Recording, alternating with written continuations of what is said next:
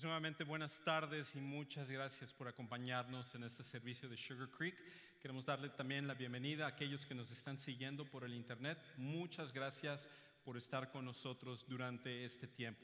Y antes de que entremos al mensaje de esta tarde, quisiera nuevamente recordarle acerca de estos boletos que están en su boletín. Usted escuchó la historia de Ahmed y cómo un grupo de nuestra iglesia, que no son misioneros profesionales, no son personas que se dedican de tiempo completo a ser ellos, son personas como usted y yo, que somos parte de esta iglesia, pero que aman a Dios y quieren alcanzar a todas las personas para Cristo. Ellos están ahorita en Grecia trabajando con los refugiados y ellos están pronto por regresar. Y como decía el pastor Carlos, no tenemos la oportunidad quizás de ir a Grecia, por lo menos en esta ocasión, a lo mejor en el futuro algunos tengamos esa oportunidad. Pero hay algo que nosotros sí podemos hacer, todos los que estamos aquí en este momento, y podemos alcanzar a los Ahmed que están alrededor de nosotros. Saben que hay gente en nuestra propia ciudad, en nuestro vecindario, en nuestros departamentos, en las casas que están alrededor de nosotros, que como Ahmed no conocen a Jesús. Y nosotros tenemos la respuesta, tenemos la oportunidad de que ellos puedan conocer a Jesús como su Salvador personal. Y por eso les estamos entregando estos 4 boletos, porque es una herramienta que usted puede utilizar en esta semana para invitar a personas a venir la próxima semana para atender lo que es nuestro servicio de resurrección en nuestro domingo de Pascua, para que puedan escuchar cómo Jesucristo puede cambiar sus vidas. Así que yo quiero lanzarle un reto. Yo quiero retarle en que en esta semana usted tome estos 4 boletos y usted vaya y lo lleve a una familia que está alrededor de usted, que no conoce a Jesús. No lo vaya a llevar a alguien que ya conoce a Jesús y decirle: toma, me dijeron, el pastor me dijo que me retara con los boletos, pero no especificó a quién. Así que toma este boleto, aunque tú vas a esta iglesia o a la otra iglesia. No. Vaya con personas que no conocen a Jesús. Invíteles para que puedan estar aquí la próxima semana. ¿Sabe que de los 4 probablemente 2 de ellos ni siquiera van a hacerle o a darle mucha atención? Y por eso les estamos dando 4, para que por lo menos 1 o 2 familias de las que usted invite esté aquí la próxima semana. Y qué hermoso sería que nosotros pudiéramos llenar este lugar con gente que no conoce a Jesús para poder escuchar el mensaje de Jesús. ¿No estaría de acuerdo usted con eso? Ese es el reto que nosotros tenemos como Sugar Creek. Y qué bueno que hay muy pocos emocionados con respecto a ello. Pero bueno, fuera de eso, estamos en una serie de predicaciones que se llama Decide Bien. Y estamos yendo a través de un libro en el cual contiene la sabiduría que nosotros necesitamos para tomar buenas decisiones en nuestras vidas. Y por eso hemos estado hablando acerca de esto, aprendiendo a tomar buenas decisiones en nuestras vidas. Y todos nosotros necesitamos tomar mejores decisiones. Decisiones como esposos, decisiones como padres, decisiones como seguidores de Jesús, decisiones en cuanto a nuestro tiempo, como vimos la semana pasada, decisiones en varias áreas de nuestra vida, para que nosotros podamos dar otro rumbo a nuestra vida. Y el día de hoy yo quiero hablarle acerca del ingrediente necesario. Hay un ingrediente necesario que tú necesitas y yo necesito para que nosotros podamos tomar buenas decisiones en nuestras vidas. Ahora, tengo que confesarle, una de las cosas que a mí me gusta hacer es cocinar. Y a lo mejor ya se dio cuenta simplemente viendo con respecto a ello. Dirá, no, a lo mejor a usted le gusta comer lo que cocina, no tanto cocinar. Pero a mí me encanta cocinar y en especial en la parrilla, en la parte de afuera.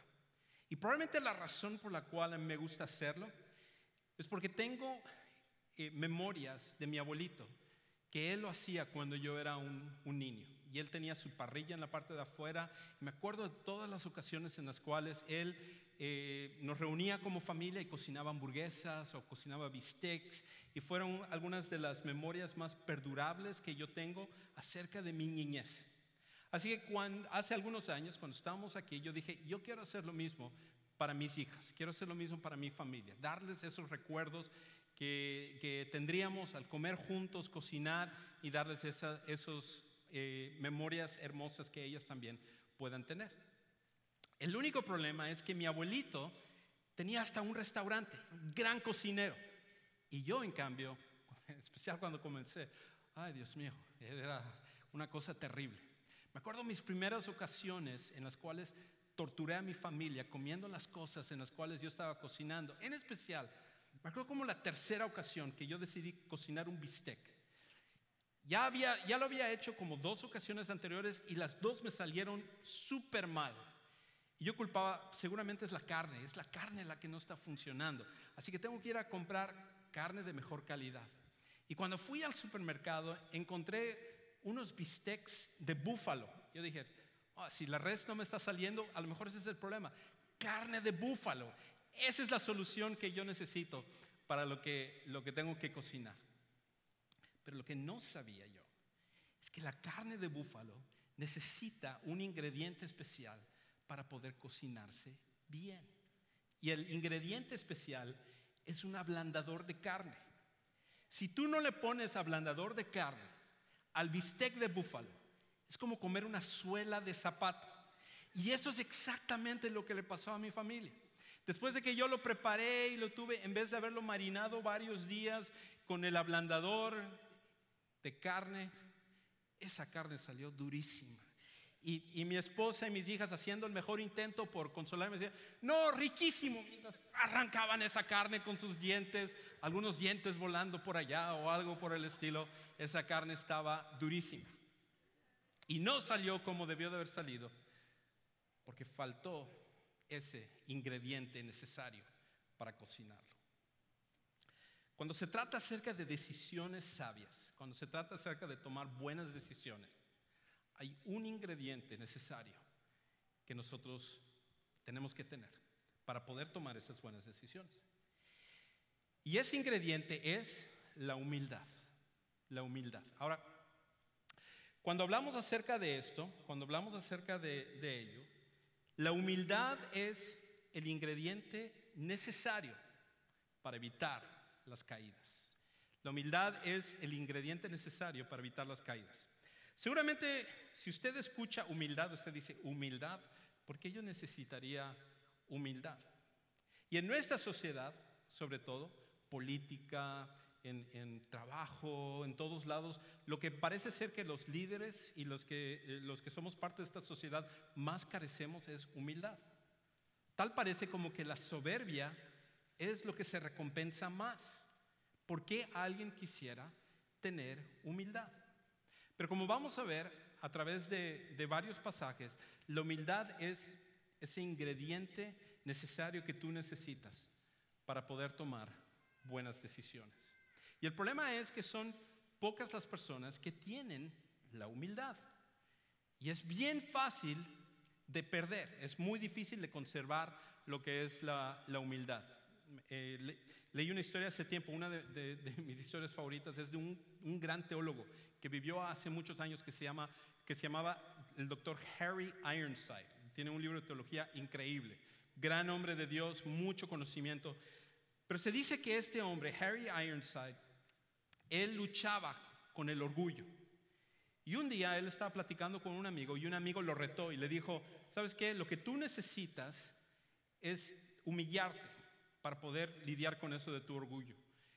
Y lo que yo te recomiendo que hagas es que agarres una pancarta, uno de esos letreros grandotes que se usaba antiguamente, donde la gente se ponía uno en la parte de adelante y otro en la parte de atrás, y pon este versículo que habla acerca de la humildad y empieza a caminar por toda la ciudad y vas a ver cómo esto te va a humillar y te va a ayudar con tu orgullo.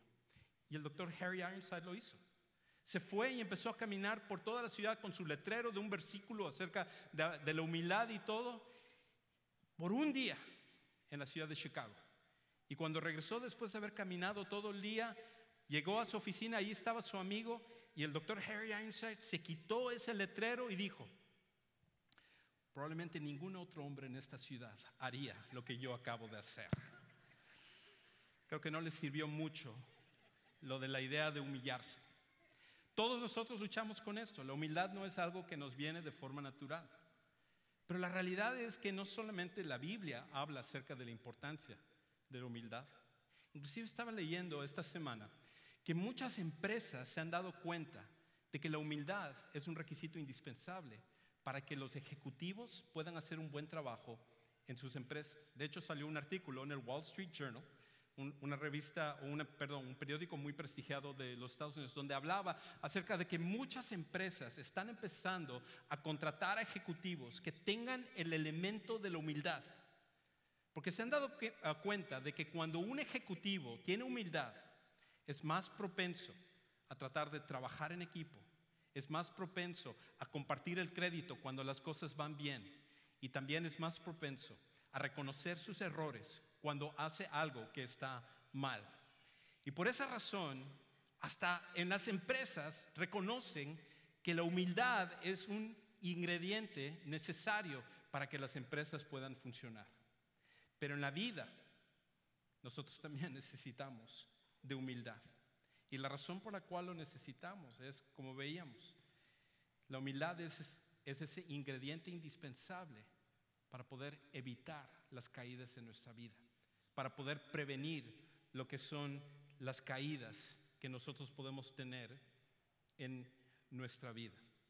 Por eso, el pasaje de Proverbios capítulo 18 y versículo 12, el rey Salomón, él al compartir su sabiduría con su hijo, siendo el hombre más sabio de su época, él escribió lo siguiente. Él dijo esto: al fracaso lo precede la soberbia humana, el orgullo. Eso es lo que vas a encontrar cuando existe el fracaso. A los honores los precede la humildad. Otra versión, otra traducción acerca de esto dice: a la destrucción lo precede el orgullo. En otras palabras, para poder tomar buenas decisiones, o malas decisiones más bien, lo único que necesitas es orgullo y soberbia. Pero si tú quieres honores, si tú quieres hacer bien las cosas, el requisito tiene que ser la humildad. La humildad. Cada vez que nosotros tenemos caídas en nuestra vida, lo que podemos detectar es que antes de las decisiones que nosotros tomamos, había una falta de humildad con respecto a las cosas que nosotros teníamos que hacer. A mí literalmente me pasó con una caída. Resulta, hace ya varios años, yo estaba estudiando en la preparatoria, y un día estábamos un grupo de amigos en la parte de enfrente de esa preparatoria, y uno de mis amigos tenía una moto, como tipo una Vespa, de esas automáticas que solo frenas y aceleras, muy fácil de poder manejar. Y estábamos conversando, y cuando de repente sonó la campana y todos los demás estudiantes empezaron a salir de la preparatoria. Y a mí se me ocurrió la brillante idea de pedirle la moto para tratar de impresionar a todos los estudiantes que estaban saliendo en ese momento de la preparatoria. Así que hablé con mi amigo y le dije: oye, préstame tu moto un momento. Agarré, me subí a la moto, y a medida que ellos se acercaban, empecé a acelerar la moto, así, presionarle. Van a ver este truco que voy a hacer. Por lo menos en mi mente sonaba muy bien. Pero el problema es que había mucha grava en el lugar donde yo estaba. Y cuando ellos se fueron acercando aún más, aceleré toda la moto y solté el freno. Y en mi imaginación, yo me imaginaba que yo iba a salir haciendo un caballito para impresionar a todas las personas. Eso no fue lo que pasó. Porque en vez de hacer ese caballito para impresionar a las personas, la moto se fue completamente para arriba. Y yo la moto me empezó a arrastrar, y yo solo podía agarrar una parte del manubrio, yo arrastrándome en el piso, y no podía alcanzar el freno. Eso sí, impresioné a todas las personas ese día, eso sí tengo que decirlo, porque todos quedaron viéndome así como, ¿qué es lo que esta persona está haciendo? Justo enfrente de toda la preparatoria. Mi orgullo me había llevado a hacer una tontería, en vez de alcanzar lo que era la admiración de las personas. Lo que encontré fue una caída. Ahora, literalmente encontré una caída ese día. Ahora, cuando es una cosa así chusca, no es el gran problema.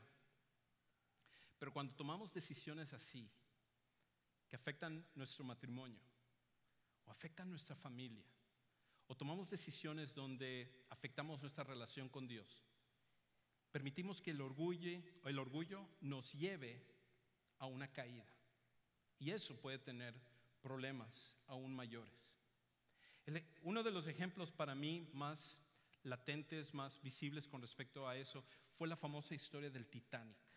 Si usted conoce la historia acerca del Titanic, cómo este barco que fue hecho de una forma increíble cuando fue construido en Irlanda a principios del siglo XIX, resulta que cuando esta embarcación fue construida, salió y uno de los empleados que trabajaban para la compañía que fabricó el Titanic dijo: esta embarcación está tan bien hecha que ni siquiera Dios lo puede hundir. Estaban tan orgullosos acerca del Titanic que nadie se imaginaba que algo podría hundir el Titanic. Y usted conoce la historia como yo. El Titanic tuvo su accidente y aproximadamente murieron 1,700 personas en el Titanic. 1,700 personas. 2,200 estaban en el Titanic y sobrevivieron solamente como 400 personas. Pero lo interesante con respecto al Titanic es el hecho de que antes de que saliera para su primer viaje, fue en su primer viaje donde tuvo su accidente, estaban diseñando todos los que eran los botes salvavidas que iban a incluir en ello. Y decidieron no incluir todos los botes salvavidas para las 2,200 personas que estaban en el Titanic. Pusieron mucho menos. Y la razón de ello fue porque ellos decían que al poner esos barcos salvavidas no se iba a lucir el Titanic como debía de ser. Estéticamente el Titanic no se iba a ver muy bien. Y por esa razón decidieron poner menos barcos salvavidas, menos botes salvavidas. Y a raíz de eso, cientos de personas murieron. Y eso pudo haber sido evitado si simplemente hubieran puesto los botes salvavidas. El orgullo precede al fracaso. El orgullo precede a la destrucción. Y en nuestras vidas, cuando nosotros actuamos con orgullo, en vez de humildad, lo que estamos preparándonos es para una caída.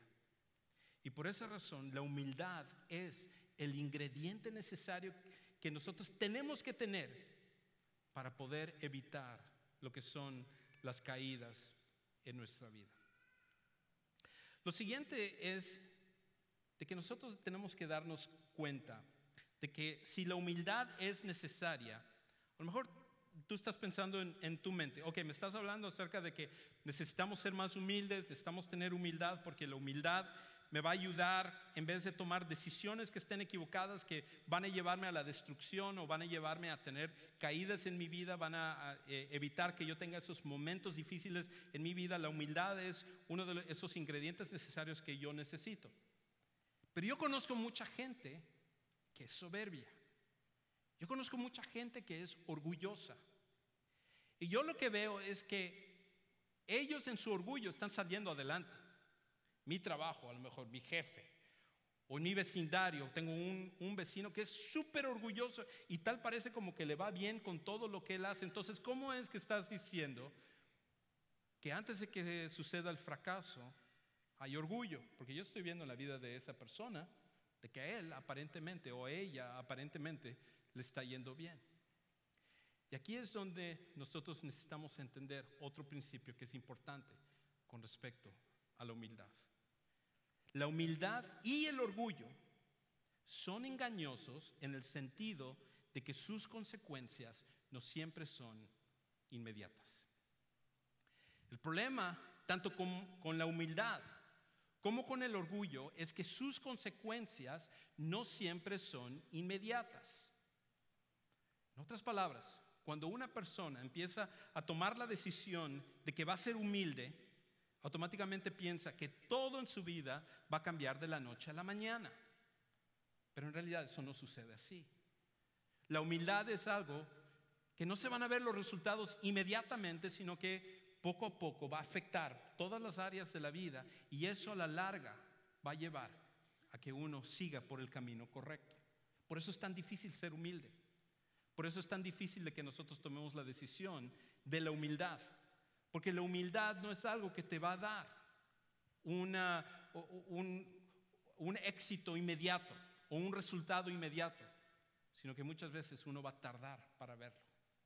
El problema es que el orgullo pasa exactamente lo mismo. Tú dices, lees esto en la Biblia, lees esto en los Proverbios, muchos pasajes en la Biblia que hablan en contra del orgullo y a favor de la humildad, y resulta que tú actúas con orgullo y las cosas te van bien. Y lo vuelves a hacer una segunda ocasión y las cosas te van bien.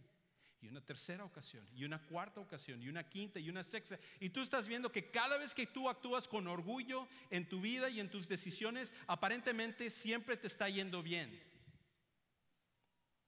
Pero a la larga va a llegar un momento en el que cuando tú actúas con orgullo, las consecuencias van a venir. Y cuando vengan las consecuencias, será algo que tú no podrás parar. Es algo que tú no podrás detener. Por eso es tan engañoso esto. Porque nosotros queremos resultados inmediatos en nuestras vidas. Y por eso, cuando actuamos con humildad, pensamos que todo va a cambiar de la noche a la mañana. O pensamos que si una persona actúa con orgullo, automáticamente le va a ir mal. Pero la realidad es que Dios garantiza que a la larga en nuestras vidas la humildad va a tener el resultado correcto y el orgullo va a ser algo que Dios se va a oponer en contra de ello. De hecho, hay muchos versículos que hablan acerca de esto. Pero uno es el que habla en Santiago capítulo 4, versículo 6. Y dice ahí, al fracaso lo precede la soberbia humana y a los honores los procede la humildad. Ese es un principio que Dios ha creado para nuestras vidas. Y la Biblia nos dice constantemente que Dios se opone a aquellos que son orgullosos. Esto es algo inevitable en nuestras vidas. Tarde o temprano hay consecuencias por actuar con orgullo en nuestras vidas, pero Dios quiere recompensar lo que es la humildad. Ahora, ¿qué es la humildad? Quizás tú estás pensando, ¿qué significa realmente ser humilde? Porque a lo mejor tú te consideras humilde. Tú dices, yo soy una persona humilde porque yo no puedo pagar mi casa, yo no puedo pagar mi carro, casi no tengo ninguna cosa material, yo tengo que ser humilde. No, eso no es humildad. La humildad no tiene que ver con las cosas materiales que nosotros tenemos. La humildad tiene que ver con una actitud del corazón. Tanto una persona que no tiene muchos recursos puede ser humilde, como una persona que tiene muchos recursos sí puede ser humilde. Tanto una persona que es muy reconocida puede ser humilde, como la persona que no tiene ese mismo reconocimiento puede ser humilde. La humildad no tiene que ver con cuánto tenemos o cuánto reconocimiento tenemos, sino que tiene que ver con una actitud del corazón. Y la actitud del corazón que tiene que ver es con esto. La humildad, si pudiéramos definirlo de una manera, es ver tu vida a la luz de quién es Dios. La humildad es ver tu vida a la luz de quién es Dios. ¿Cómo podemos nosotros ser humildes? ¿Cómo podemos actuar con mayor humildad en nuestras vidas? Pues la clave está en empezar a poner el enfoque, cambiar el enfoque de nosotros hacia Dios. Cambiar el enfoque de nosotros hacia Él. Imagínese, por ejemplo, cuando usted se va al estadio de fútbol o un evento deportivo o un lugar donde hay una gran multitud. Y usted empieza a ver a lo lejos de cómo a medida que va viendo que la multitud se va esparciendo y todo, se van haciendo cada vez más chicos y más chicos. Por ejemplo, hace algunos años y yo fui al edificio Transco, que es el edificio más grande que hay aquí en la ciudad de Houston.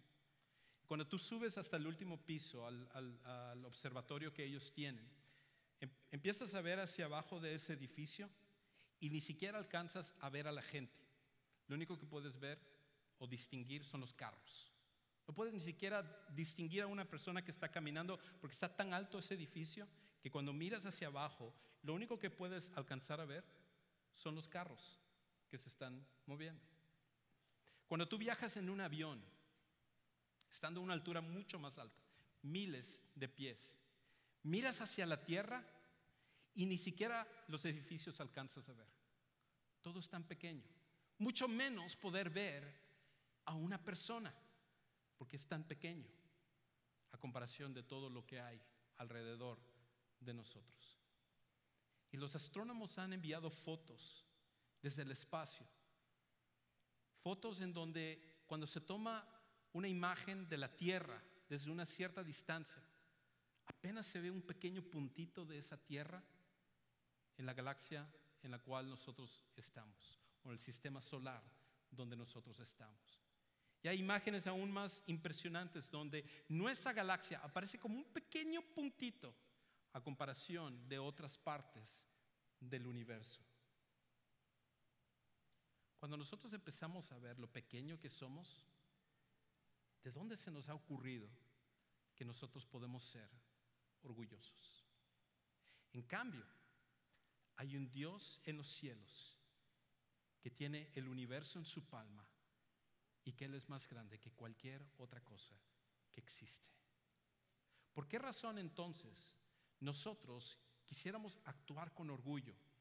Porque tenemos mucho dinero en el banco, o porque tenemos muchas posesiones materiales, o porque aparentemente somos más inteligentes que otras personas que están a nuestro alrededor, o tenemos una mejor preparación, o tenemos una posición donde la gente nos reconoce. ¿Qué es lo que nos ha hecho pensar que nosotros, siendo tan pequeños, podemos llenarnos de orgullo? En especial cuando nos comparamos con Dios. La manera en la cual nosotros mantenemos la humildad, la manera en la cual nosotros nos volvemos humildes, no es comparando nuestra vida con la gente que está a nuestro alrededor, porque siempre va a haber personas con las cuales nos sentimos superiores a ellos y van a haber personas que nos sentimos inferiores a ellos. Pero cuando se trata acerca de Dios y comparamos nuestra vida con Él, siempre Dios es mucho más grande que cualquier cosa que nosotros podemos ser o que nosotros podemos hacer. La humildad, por lo tanto, es ver nuestra vida a la luz de quién es Dios. No los que están a nuestro alrededor, sino de quién es Dios. Y por eso, Pedro, él que luchaba con la soberbia, que luchaba con el orgullo, hacia el final de su vida, él escribió esto: humíllense, 1 Pedro 5:6, humíllense pues bajo la poderosa mano de Dios para que Él los exalte a su debido tiempo. La manera en la cual salimos adelante y tomamos buenas decisiones y procuramos ir por el camino acertado es que nosotros tengamos a Dios como lo más alto y que nosotros entendamos que nuestro papel con todos los demás es un papel donde se requiere de humildad. Ahora, ¿cómo ponemos esto en práctica? ¿Cómo lo hacemos? Déjeme sugerirle 3 cosas y con esto voy a terminar. La primera cosa que necesitamos para poder tener humildad, para tener este ingrediente necesario para nuestras vidas es esto. Número 1, sométete al control de Dios. La manera en la cual tú obtienes humildad es primero sometiéndote al control de Dios. Si Dios es tan grande, si Dios es tan increíble, tan poderoso, y cuando yo comparo mi vida a Él, ni siquiera puedo tener esa comparación en realidad. Lo que yo necesito hacer entonces es someterme al control de Dios. Él tiene que controlar cada decisión, cada área, cada aspecto de mi vida. Lo segundo es, eleva a otros en vez de elevarte a ti mismo. Eleva a otros antes de elevarte a ti mismo. No solo es nuestra interacción con Dios, es nuestra interacción con otras personas. En tu matrimonio, ¿cómo juegas un rol de humildad con tus hijos, en tu trabajo, con tus compañeros de escuela, con todas las relaciones que nosotros tenemos? ¿Cómo podemos nosotros tener una relación de humildad? Y es de esta manera, elevando a otros en vez de elevarte a ti mismo. Y lo tercero y lo último, evita el engaño de creer que lo que tienes es gracias a ti. Evita el engaño de creer que lo que tienes es gracias a ti. Muchos de nosotros, las cosas que nosotros tenemos, los logros que tenemos, entre comillas, automáticamente empezamos a atribuirnos el crédito de ello y empezamos a decir, bueno, yo estoy donde estoy porque yo he sido un gran trabajador, porque soy muy inteligente, porque soy capaz, porque he logrado aprovechar mis oportunidades, y empezamos a hacer una lista de cosas para justificar dónde estamos. Y eso automáticamente nos lleva al orgullo. Pero cuando empezamos a pensar de esa manera, es el principio de tomar un camino equivocado. Porque todo lo que tú tienes y todo lo que yo tengo es gracias a Dios. Y Él es el que merece toda la alabanza y toda la gloria para nuestras vidas. Amén.